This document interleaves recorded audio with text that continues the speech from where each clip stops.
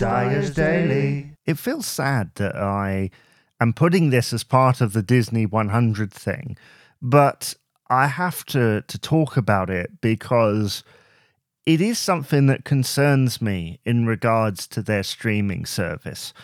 When Disney Plus was first launched in the United States in late 2019, it was kind of promised in a roundabout way that by now we'd have a large amount of catalogue and library available. And after all, they own a lot of things. All the Disney library, live action, and animation. All of the 20th Century Fox movies that have been released over the last 100 years, ABC libraries, anything that's been acquired by any of the companies that they've acquired, Lucasfilm, the Muppets, Marvel, National Geographic, they have got tons of things that they can draw upon. But as of yet, I've not really seen anything happen. And we're 3 or 4 years in now into that journey, and yet we're still not really seeing stuff. We've had little snatches. We've had things like Bear in the Big Blue House, which has been wonderful to revisit, and I will talk about that in the next episode.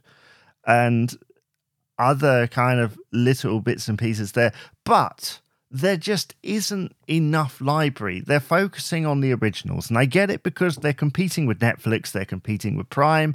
They want to get eyeballs on those originals that they're spending tens of millions of pounds on, right?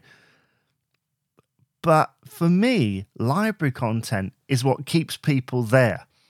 You've got a large amount, talking to Disney now, you've got a large amount of Disney live-action films on there, things like The Parent Trap, That Darn Cat, Mary Poppins, obviously, but there's a few missing. Where is the sequel to Flubber, the original Flubber, called Absent-Minded Professor?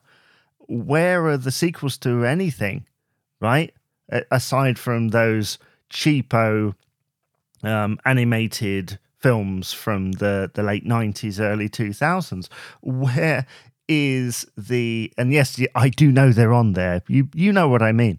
Where are the missing gaps? Where's the Walt material? Certainly in the UK. Where is Zorro right now? Where is the stuff from the late 90s? Pepper Ann. Where is that stuff? And I get it. Residuals. Oh yes, residuals and payment.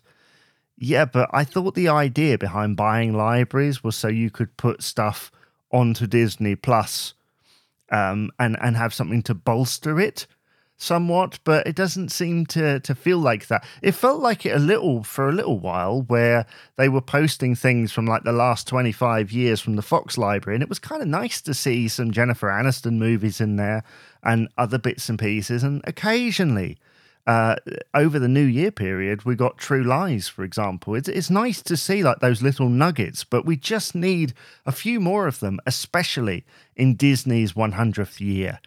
This is something that needs to be addressed. And maybe now that Bob Iger is back behind the wheel, they will start to do something about it, because there needs to be a lot more library.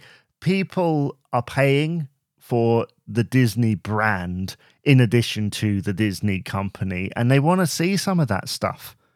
They want to see things from the Disney brand, not just the greatest hits, because otherwise they might as well just rent out the greatest hits to someone like Netflix and be done with it. When you have your own streamer, I firmly believe that you should have the museum pieces as well as the greatest hits, because it just doesn't make sense. Oh, the music rights. What? The Sherman Brothers, who are in the greatest hits, they made other things for Disney, and music rights? That seems odd. Oh, but actor residuals and things. It's like, well, Walt Disney at one point, certainly it's observed in Haley Mills' book, had this clause in the contract which said any future enhancements doesn't mean you're going to get residuals, basically. So that doesn't seem to be a problem. So where is this stuff Come on, Disney, show me. Dyer's Daily.